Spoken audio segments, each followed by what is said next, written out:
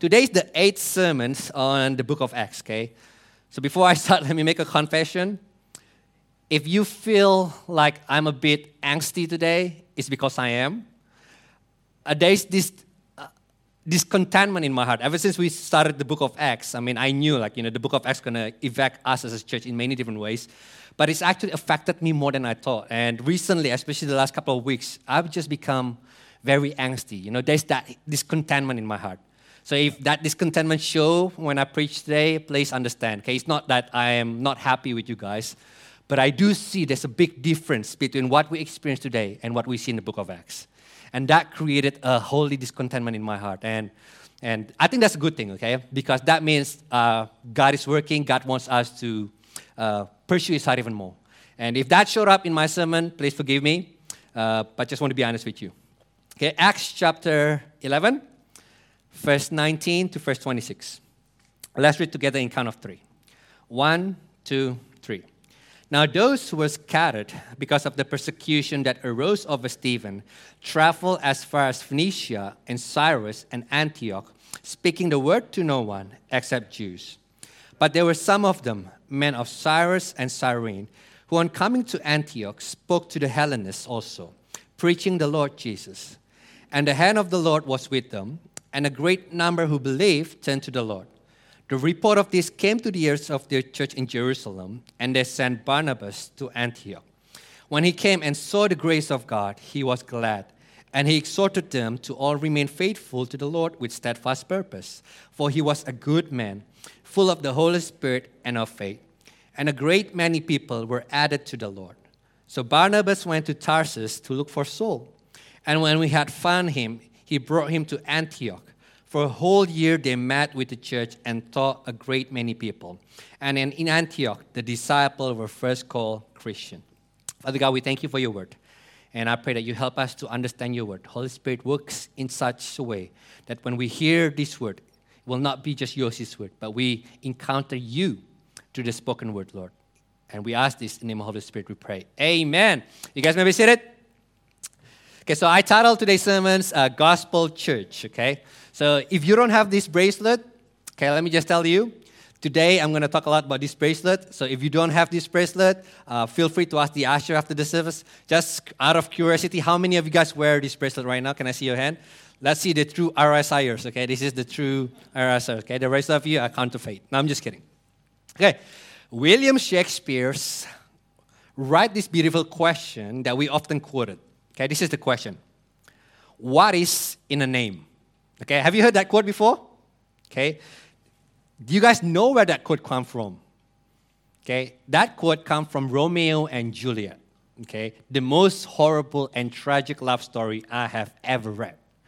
And it scars me for life. Okay, I blame my English teacher for that. Okay, if you don't grow up in Australia, God bless your heart. But if you grew up in here, then you know we got to read Shakespeare. And one of them that we ought to read is Romeo and Juliet. So basically, in this story, what happened was Juliet asked the question, what is in a name? So because according to Juliet, a name does not mean anything. A name is simply a name. It carries no weight. But let me tell you, she's wrong. Okay? How do I know?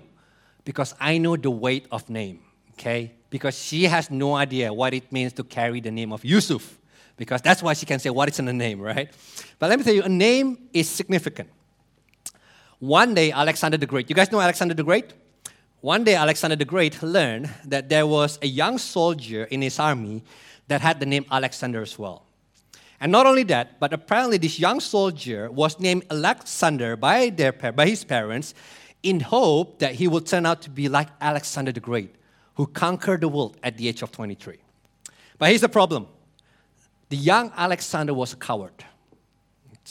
But he's in the army of Alexander the Great. So one day, Alexander the Great called the young Alexander and said, "Boy, is your name Alexander and your name is after me?" And the young Alexander replied, "Yes, sir. My name is Alexander and I was named after you." And Alexander the Great looked at the young man and said, "Then either be brave or change your name because you cannot carry my name and be a coward." Okay, I just think it sounds cool, right? That's what happened. Okay, so name carries a lot of weight. And in this passage for today, we actually find why Christians are being called Christian. Okay? The one that named Christian are not Christian, and we'll find out why. Okay? And along that line, I titled this sermon Gospel Church because what I see what's happening in this passage is my dream church. Okay? And that's why I confess my angst to you, because I want the Church of Antioch experience to be our experience. Okay? I want it so bad. Okay? This is my dream church. If you want to know what my dream church looks like, look at the Church of Antioch. If we want to know what a successful church looks like, I think the worst thing that we can do is look at the successful church around us today and start to see, okay, that's the definition of success. Because I believe there are many successful churches today that is not in line with the Bible. So if we want to know what a Bible success looks like, we got to go back to the Bible. We got to look back, what does the Bible say about gospel church, okay? And in this passage, especially this story, we'll find some characteristic of a gospel church. So if you have this bracelet, today I'm going to talk about this bracelet, okay? That's what I'm going to talk about. But before I go there, let's look at the mission statement of the book of Acts, okay? In Acts chapter 1, verse 8, this is the mission statement. But you will receive power when the Holy Spirit has come upon you, and you will be my witnesses in Jerusalem and in all Judea and Samaria and to the end of the earth. So Jesus said, listen, the gospel will spread starting from Jerusalem, Judea, Samaria, and to the end of the earth. So in first 7 chapters of Acts, we know that the gospel is still happening in Judea and Jerusalem. But then in Acts chapter 8, which we talked about a couple of weeks ago, the worldwide gospel movement is beginning. Okay, so the gospel entered the city of Samaria. Okay, and then after that, 2 weeks ago, Edric came and preached to us that the gospel also began to spread to the Gentiles, specifically the Gentiles who love God, who fear God. Who are they? They're actually the non-Jewish people who actually adopt the Jewish religious system. So there's a pattern here. Okay, watch the progression. So the progression started with this. It started with those people who are Jews, to the Samaritans, the half-Jews, and then to the Gentile who adopt to the Jewish system. What's the common denominator between all of them? They all believe in the scriptures. Okay, they all believe in Jewish scripture. But then in Acts chapter 11, there's a new breakthrough. For the first time, the gospel will actually begin to invade the Gentiles who has no liking whatsoever towards the Jewish religious system. Have no idea anything about the Jewish scripture. And then the gospel will begin to spread towards them. So in this passage, we'll see that God will show us that the gospel does not only belong to religious people, but also irreligious people. And that's what we see in the Church of Antioch. That's why I love it. Okay, I think we'll find many similarities between the city of Antioch with our city today. But then Acts 11 is the beginning of the worldwide gospel movement. And God used this movement to create a Church of Antioch, which became one of the most influential churches in the New Testament. This is the church that will send missionaries all over the world and transform the world as we know it. Okay, I only have 2 points today. Okay, 2 points, but then 4 applications. My 2 points are the hand of the Lord, and the second one, Barnabas and Saul. And I'm going to give you 4 applications from it on how we can be a gospel church. The first one, the hand of the Lord. Verse 19 to verse 21. Now those were scattered because of the persecution that arose over Stephen, traveled as far as Phoenicia and Cyprus and Antioch, speaking the word to no one except Jew. But there were some of them, men of Cyprus and Cyrene, who on coming to Antioch spoke to the Hellenists, Hellenists being the Gentile who speak Greek, also preaching the Lord Jesus. And the hand of the Lord was with them, and a great number who believed turned to the Lord. Now, let me give you the context of Antioch, because it is very crucial, okay, for us to understand what Antioch looks like in order for us to apply this properly. The city of Antioch is called the Queen of the East. Why? Because it is the 3rd main city in the Roman Empire. Antioch is known as the business city. So people go to Antioch to make a lot of money. It's also known as very extremely cosmopolitan city. It consists of many people from many different nations. Okay? The main population consists of Greek, Roman, Syrians, Jew, Arabs, Egyptian, Indian, and Asians. Okay, multicultural city. It's also known for its very extremely morally corrupt city. Because just outside of the city, there's a park that is called the Grove of Apollo, where people would gather and actually commit an orgy. Okay? So it's pretty much an outdoor brothel. If you do not know what a brothel is, ladies, you can ask the guys, okay? They will tell you what brothel is. So it is a very dark, influential, multicultural city. Do you know what it reminds me of? It reminds me of the city of Sydney. Okay, exactly similar situation. Now, let me tell you why this is important. Because there's a popular belief among many Christians that a church will not thrive in a city like Sydney. Okay? And it is our senior pastor's heart to have a church in the city of Sydney. Okay? Not in the outer part, but in the city of Sydney. And people say, no, hold on a second. Church will not thrive in the city like Sydney. Why? Okay, because of the reason that I just told you. 3 reasons. First, the city is filled with diversity of culture. That means every culture has their own tradition and belief. Every culture has their own, entitled to their own version of truth. So it's hard for Christianity to tell them and say, this is the absolute truth. Second, the city is filled with sophisticated people, right? People who live in the city, they're very innovative, very logical, and they're not attracted to religious system. The third, the city is filled with social and personal brokenness. Can we agree? Like there is more social brokenness in the city than it is in the suburb. So they conclude faith die in the city. So when people go to major city and live there, what happens is they become secular. I mean, I'm pretty sure you heard this train of thought before, right? So Christianity will not survive in the city of Sydney, a city like Sydney. But here's the problem. Even though it makes logical sense, here's the problem. Historians will tell you the opposite. History and the book of Acts will tell us, in fact, in the city like city of Sydney is where Christianity thrived the most. Okay, so it's very different. See, we were taught that the more urban and wicked the city is, the less Christianity will flourish. But the truth is, history tells us, the more urban and wicked the city is, the more Christianity flourishes. Do you know why? Very simple explanation. Because the gospel shines brightest in the darkest of places. Okay? Just think about it. Imagine you're in a very dark room. Here's what happened. If there's even a tiny little candlelight in that room, your eyes cannot get off that candlelight. I mean, you can try, but it won't work. You know why? Because everything that you can see in that room is affected by that small candlelight.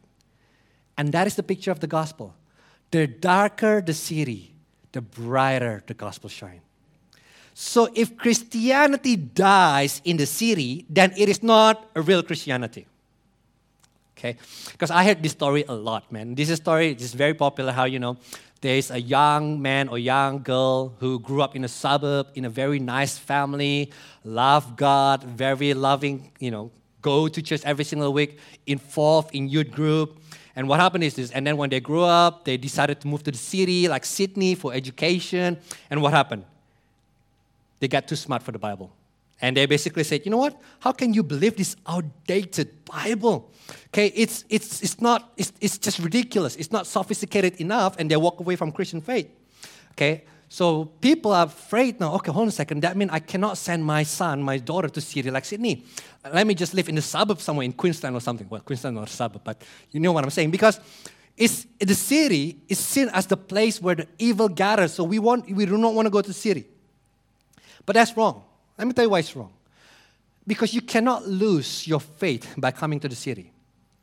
If Christianity died in the city, it just tells us one thing, that the faith itself was never real from the very beginning. What the city does is the city reveals and tests the genuineness of our faith. It does not make us worse. Okay? But yet, if we have genuine Christianity, then we have the confidence that Christianity can flourish in the darkest of city. Okay.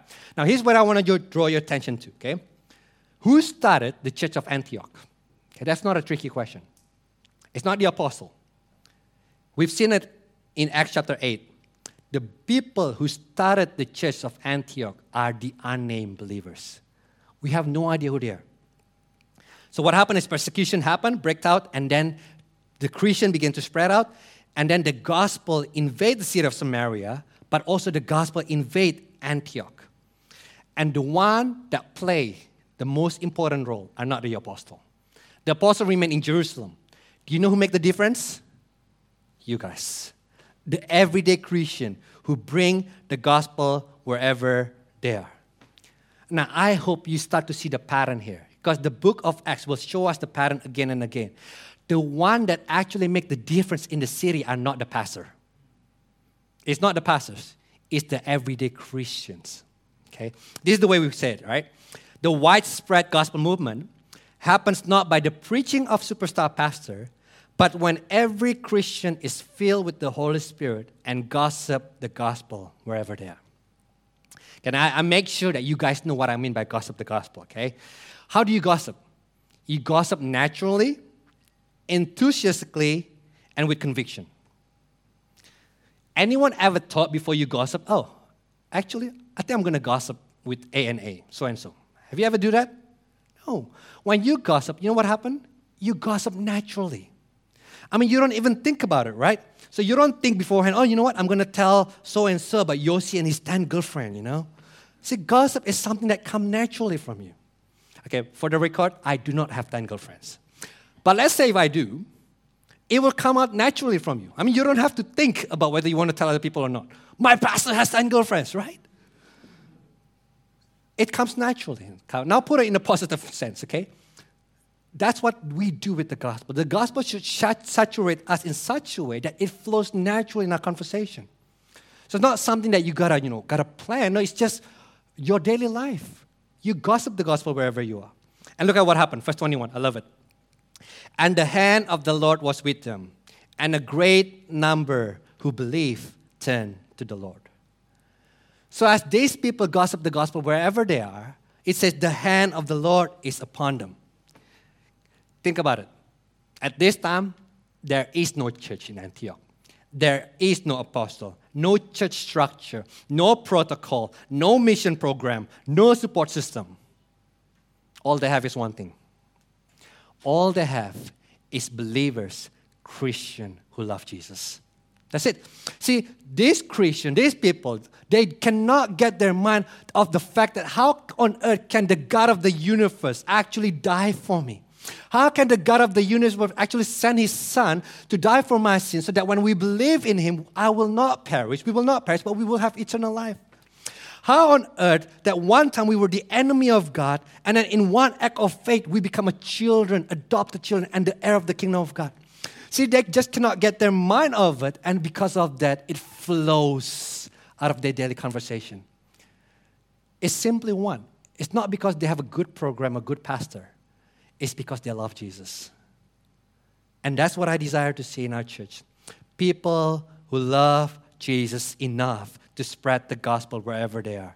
And the Bible says, and the hand of the Lord is with them. And God added many people to the church of Antioch.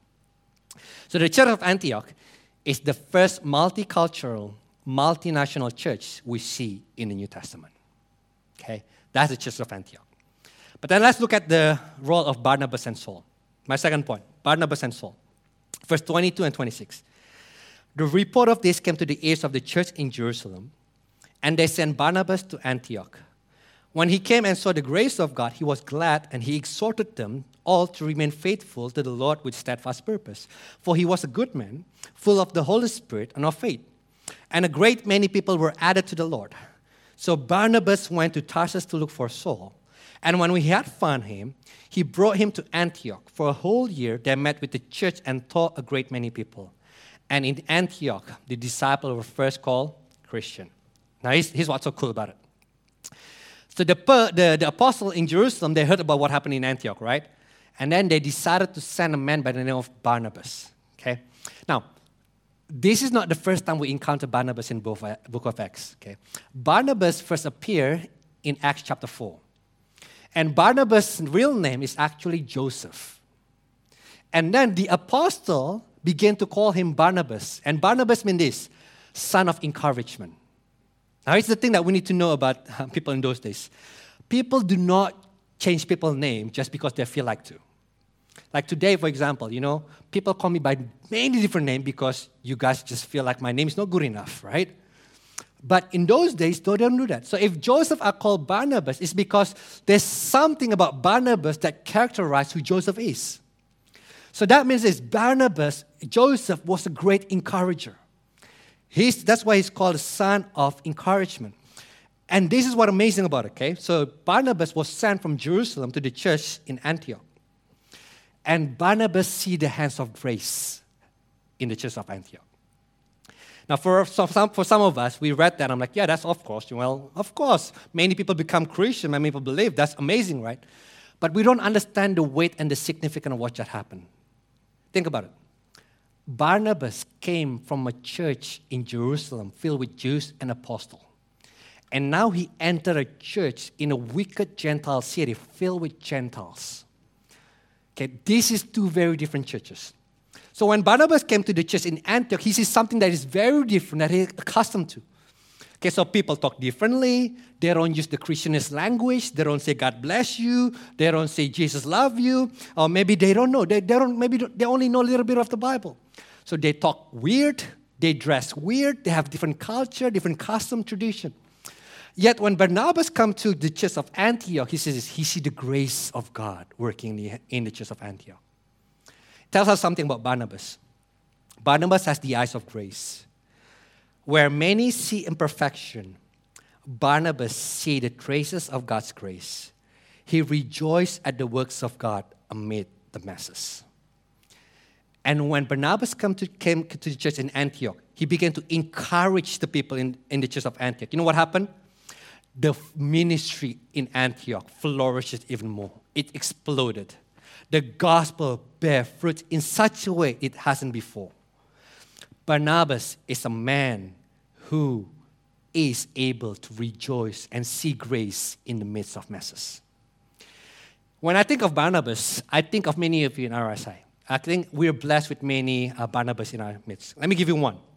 Okay, I cannot mention all of you because there's too many. Let me just give you one. Edric. And I think he's a Barnabas. Okay, if you do not know, every now and then we actually have a leaders evaluation meeting, right? And me, being a critical man, I always find something to criticize about whatever we do, right, in church. However, Edric is different. Edric is the man who always able to see the good in everything that we do. He's able to say, you know what, this is the good thing that we do, the good plus thing, or we should be encouraged by this, by that. And he's that kind of man. In fact, he also does that to my personal life. If you do not know, 4 out of 5 times I preach, I felt terrible after I preach. I felt like I did not preach or deliver the sermon the way I was supposed to. And Edric will just come up to me and say, yo, bro, good sermon. Okay, let me tell you. Edric is not a sweet talker.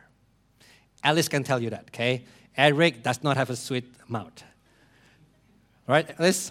Okay, I get a nod from her, so that's true. Okay, so he's not a sugar baby.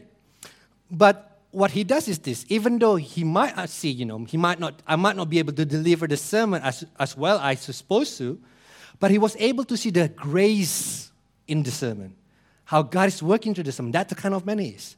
Okay, and I think that's the kind of man that actually propelled the church to grow.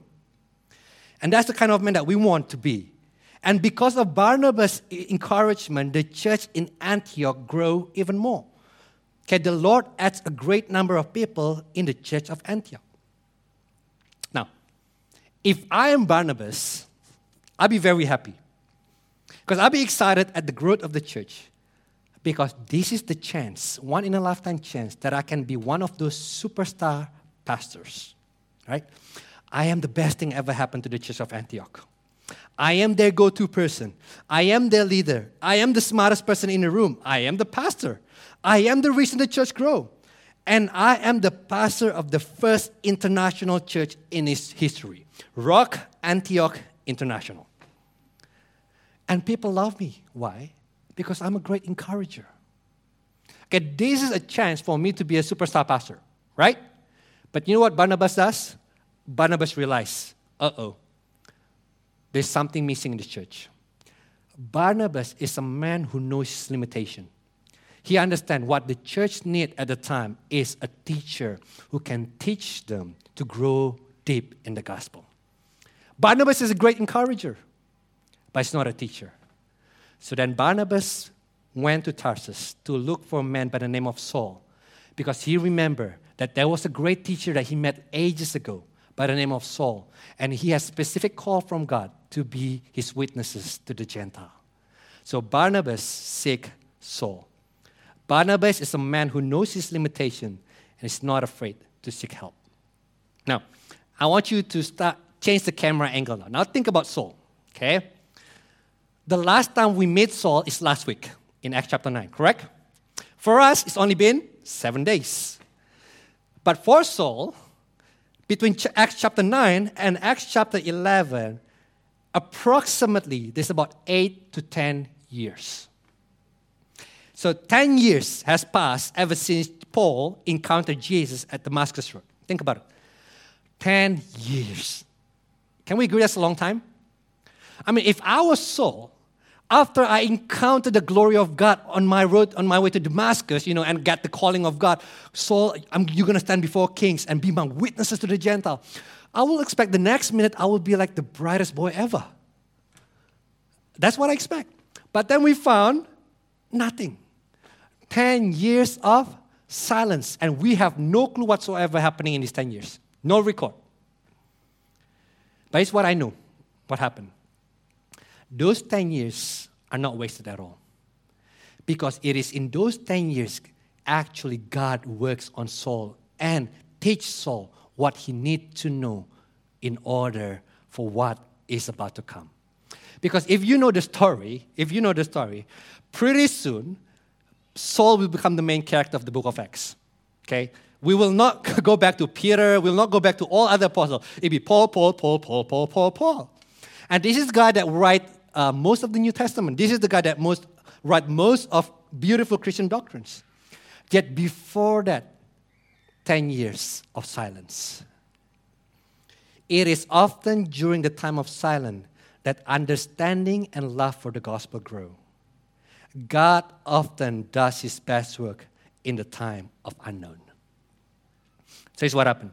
10 years, Saul and Jesus, nothing. And Saul faithfully loved Jesus until one day someone knocked on his door. Saul opened the door.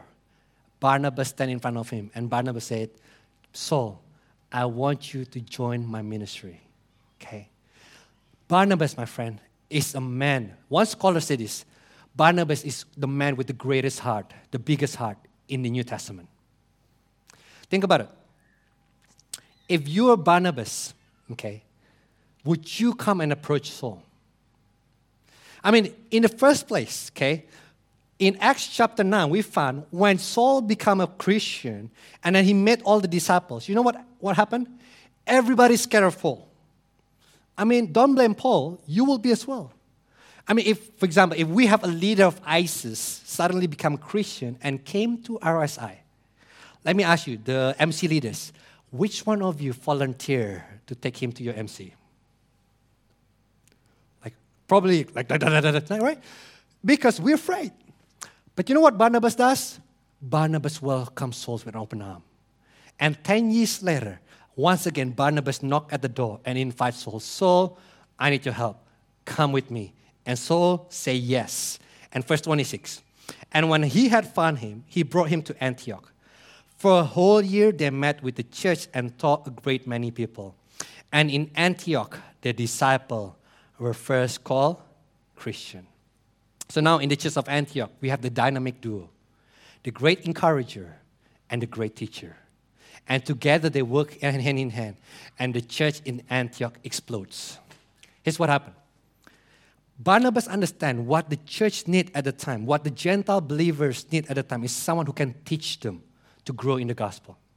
So when Saul comes, Saul actually brought stability and foundation to their belief. And because of that, now the church is ready to explode. And because of that, because now they understand what the gospel is, they began to grow deep in the gospel. So now everything changes. Now the people began to live like Jesus, talk like Jesus, act like Jesus, laugh like Jesus, to the point that people around them began to confuse, who are these people? They're Jews, but they're not Jews. They're Gentile, but they're not Gentiles. But they talk so much about Jesus. You know what? Let's call them Christians. The one who call Christians are not Christians. It's actually the outsiders who call the Christians. That's the beginning of the church in Antioch. You with me so far? Okay, let me give you 4 applications from that, okay? 4 applications. How can we become a gospel church based on this passage? First one, every member evangelism. Or if I can put it in the phrase that we use is this: we want to reach white with the gospel. Let me explain. A lot of time, the reason why we don't reach white with the gospel is because we put unnecessary burden on our shoulder. Okay, let me explain. You think that you are important. You think that God needs you to go with Him, to work with Him, to save the world. Let me tell you, my friend, God does not need your help to save the world. We know this from the story of Saul. Remember last week? God can save Saul on his own. He's sovereign. He can do that. He does not need you and me. So the first thing that you and I need to understand is we are not that important. We are not that important. And let me tell you why this is good news. Because if we think we are important, if we think that in order for us to, convert people to Christianity, we got to have the right words, we got to have the right formula, we got to present it perfectly, that we're going to put so much weight on our shoulder and it's not going to work. We forgot one important thing. Salvation is of the Lord. It means this: the work of salvation from beginning to the end has nothing to do with you and me. It has everything to do with God who is sovereign. You can be the best salesman in the world, my friend, but you cannot convert a single person to Christianity unless God decided to open their blind eyes to see the glory of Christ. So that means this: you and I can breathe. Because when we share the gospel with other people, it's not about how well we present that gospel. It's about God who is working through us. It's about the sovereign God who can make anything happen through our words. So that means you and I can have the confidence to share the gospel even with the worst of people, and have the confidence that God can change that person on the spot as we share the gospel. And that's what I mean by every member evangelism. See, God never commanded us to go and save the people for Him. No. God called us to follow Him as He saved the people through us. He does not need us, but He chose to do it through us. And let me tell you why this is exciting. Because if this is true, you actually get the front seats of the hand of the Lord working in this world. Front seat. You actually get to witness with your own eye the unsavable get saved. And that's fun, my friend. That's exciting. That brought joy to our Christian life. And while you do that, while you share the gospel to this gangster that you never expected to receive Jesus, and he suddenly wept and he accepted Jesus, you're like, how on earth that's happened? And then you begin to realize, hold on a second, that's not me. It is God's working through me. It's Jesus the one who empowers us to share the gospel. Jesus is the message of the gospel. Jesus is the glory of the gospel. Jesus is the one who does the saving through the gospel. Jesus is the one who's working from beginning to the end. All our role is the main. God is simply using us to share the gospel. And that is the common way. That is the only way, in fact, I believe the gospel movement happened. So that means this. We got to change our mentality. We got to escape. We got to go out from the Christian celebrity culture. This is what Christian celebrity culture like. For example, let's say RSI is having their 10th anniversary, okay? It is our 10th anniversary, and we want people to come, the crowd to come to church. You know what we do? We invite Justin Bieber to sing at our church. Well, is it wrong to invite Justin Bieber to sing at our church? Of course it's not. But it's not as effective. Second, we cannot afford him. But you know what is the effective way to bring the gospel movement out? is for every member of this church to gossip the gospel wherever they are. That's how we reach out with the gospel. But the second one that we need is this. How can we become a gospel church? We need truth and love. We got to be like Barnabas. We need to become great at encouraging one another. Now, let me explain to you what the word encourage means, okay? Because it does not mean what you think it is. The word encourage comes from the Greek word parakaleo, which is another word that you sound familiar, right? Paraclete, which is the word for Holy Spirit. And that's exactly what this word conveys. If you look at the English translation of the word parakaleo, you'll find many different translations. Why? That only tell us one thing. There's not one English word that can describe the word parakaleo. Because the word parakaleo means this, to come alongside with. The idea is this. It is incredible mixture of truth and love. Not truth or love, but truth and love. So if we want to be Barnabas, that means we gotta be people of truth and love. And let me tell you, this is very hard. To be people of truth means that we must be able to speak the truth and take the risk of offending others with what we say. To be people of love means that we must be able to affirm others and be patient and kind towards them. And now we got to be both, not one or the other. And that's hard. Because my natural temperament, your natural temperament is to lean over one over the other, correct? Okay? For me, I am definitely the love type. Okay, no, that's a joke. I'm the truth type. Okay, I lost count how many people I offended with my words. Okay, I'm the type of person, I was a really bad counselor. If people come to me with their problem, you know what I do? I just hammered them with biblical truths. Okay, that's why people don't want to tell me their problem anymore. Okay, I was a really bad counselor. Okay, I proved a bit, I think, but that's how I am. I am naturally leaned more towards the truth. How many of you are truth people like me? Say, truth people, some of you. How many of love people? Love people, okay. We can't choose though. In order for us to be effective, we gotta be both. And not only be both, we have to be surrounded by both. We have to be surrounded by people who are both love and truth. We have to be surrounded by people who are not people pleaser. If they're people pleaser, they're just gonna affirm everything we do, but also not so impassioned, so they just continue to hammer us with the truth. Think about it. How do you grow in a Christian life? You need both truth and love. You cannot grow with truth and love. You cannot grow without truth and love.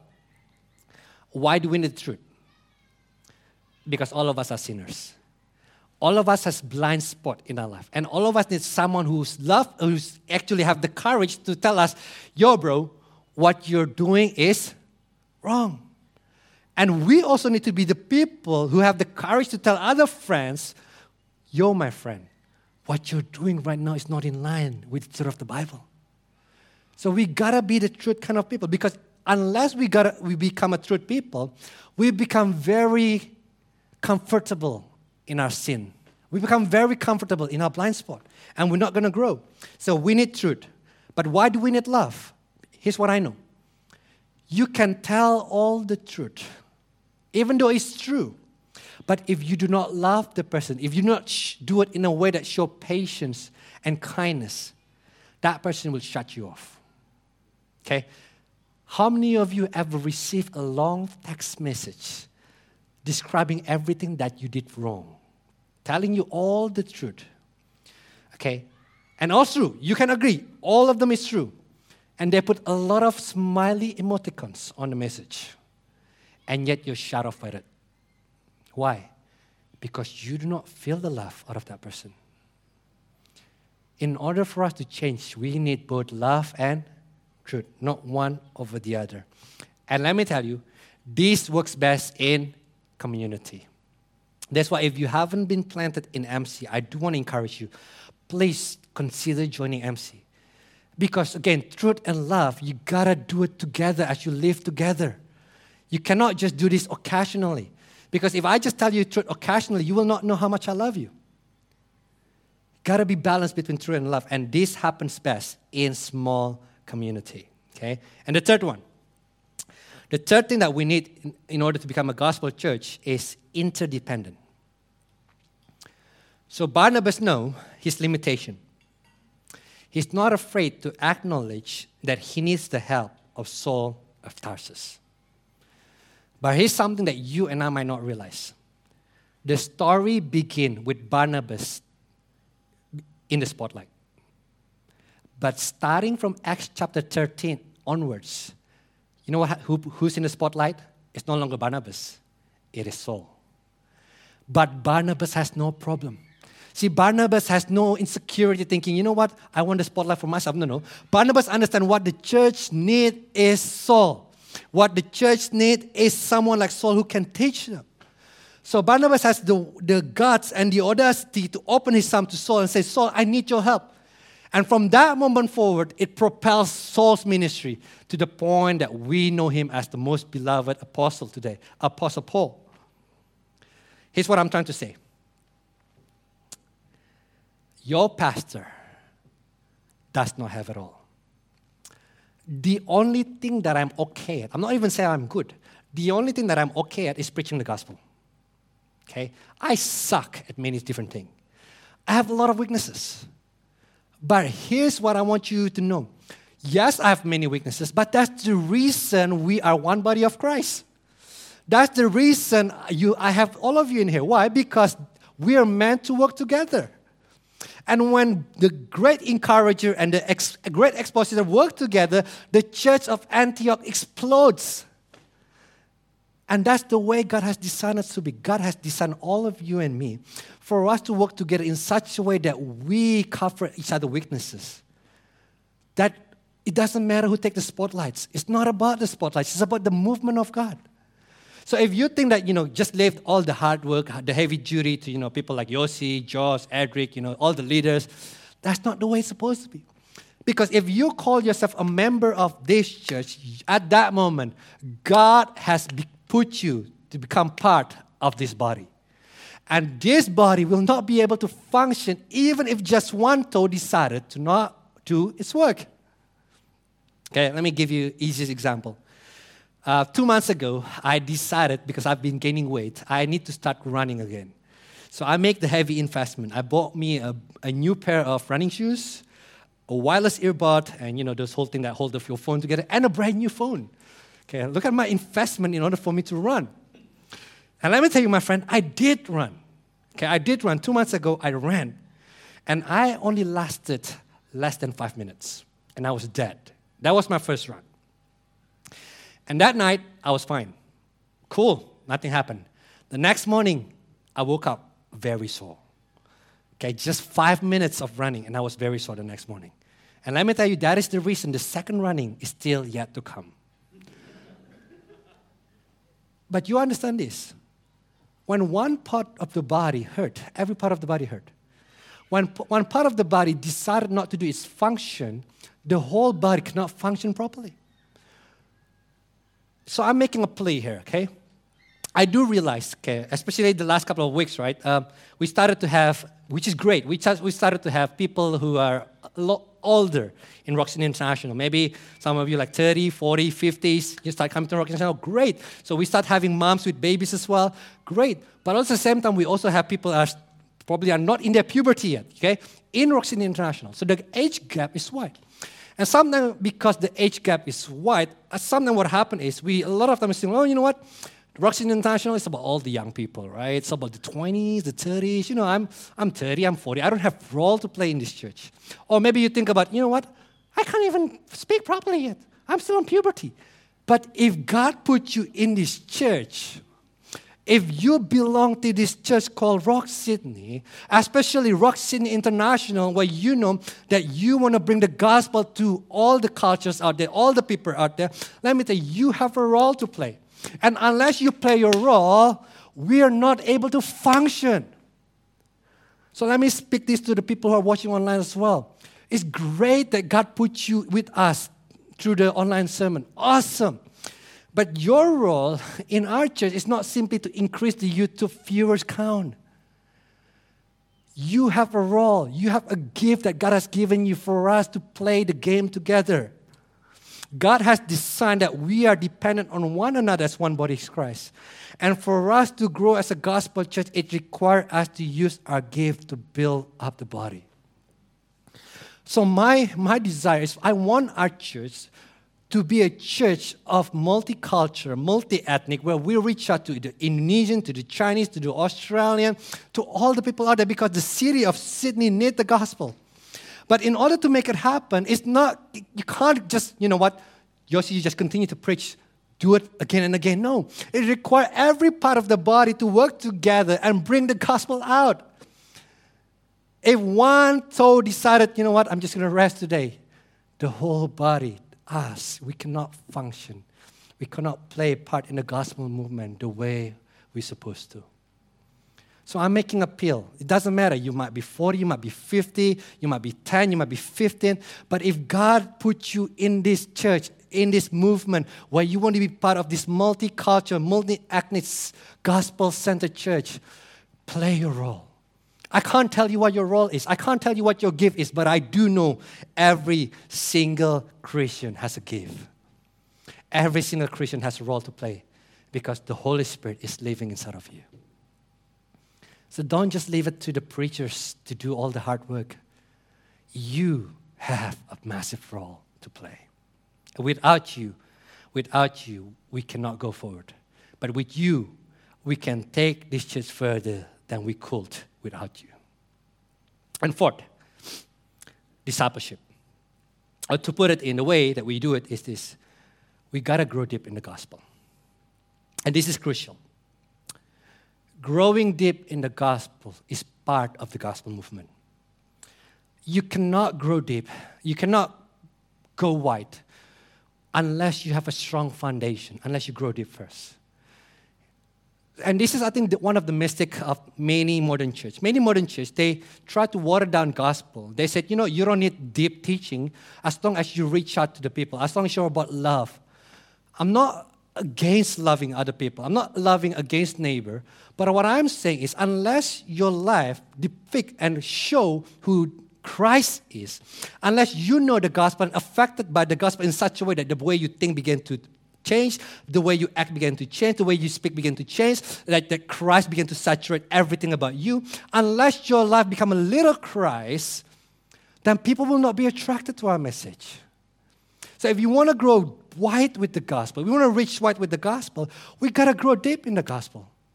Because only knowing the gospel, only embracing the gospel, only loving the gospel transform us to be like Christ. I do not know any other way, my friend. And that is why Barnabas understands, wow, the church is exploding right now, but I need to grow deep. And that's why he brings Saul on board. Saul, teach them the gospel. They need to be taught the truth. And when truth and love meet, the church explodes. So we gotta go strong. We gotta grow deep in the gospel. The gospel movement requires us both to reach wide with the gospel and grow deep in the gospel.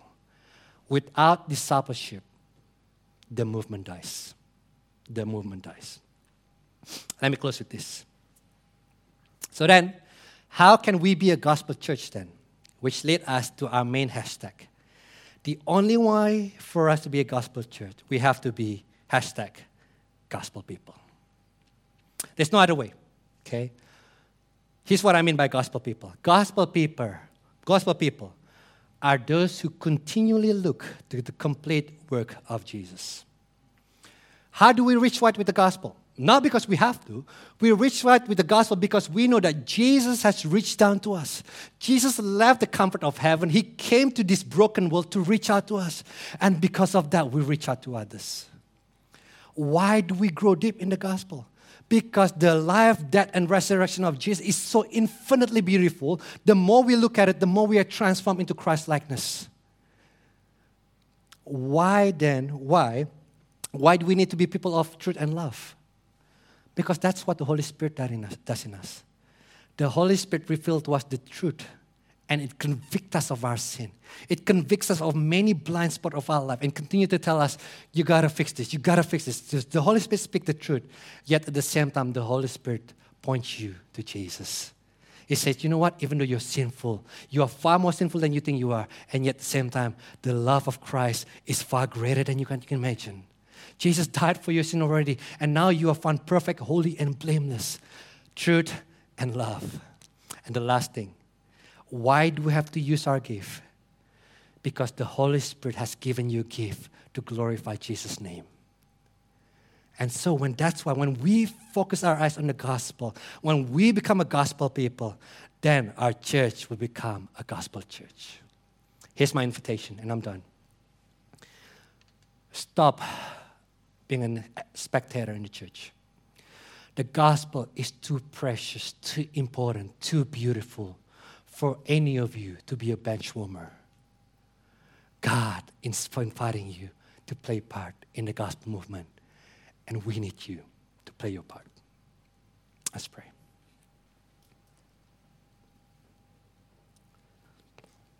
Dear Heavenly Father, we are so grateful that we have a God who continues to pursue us, who never give up on us. Even when we fall again and again to be the kind of church that you desire us to be, not once you've given up on us. And yet you continue to seek us. You continue to pursue us with your truth and help us to see the beauty of the gospel. So I pray, Lord, as we continue to grow deep in the gospel, remind us, Lord, change us, God. Transform us to be more like you so that we become a church that is reaching wide. That we become an individual and a church that play part in the gospel movement. And that might require us to walk out of our comfort zone. That might require us to make a certain commitment. That may require us to do something that we do not prefer. But help us to see that the gospel is worth it. The gospel is worth it for us to walk out of our comfort zone, to enter spaces that we will not enter. But because the gospel is true, we willingly enter that space in order for us to bring glory to your name.